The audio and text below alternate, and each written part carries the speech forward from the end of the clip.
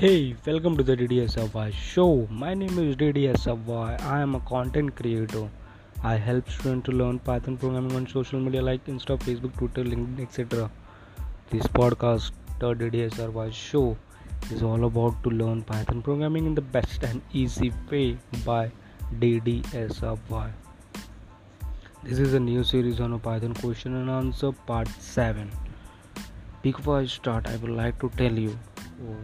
Let me tell you. I think you have a question in your mind, and the question is why you should listen this podcast, the DDS Server Show.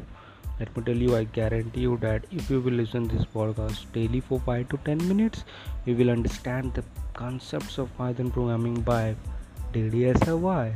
Let's start this episode. In this episode, I will answer the question, and the question is why do we have to put quotes around strings but not around true and false? And my answer is that's because Python recognizes true and false as a keyword representing the concepts true and false. Keyword is nothing but a predefined words or built-in reserved words are there.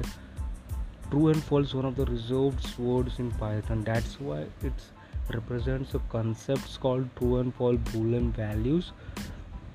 If you put quotes around them, then they will turn into strings.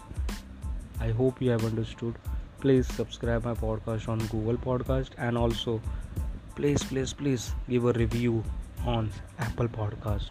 Those who are using iPhone, please, it's a request to you, please give a review on Apple Podcast. Thank you for listening. Have a good day. Bye bye.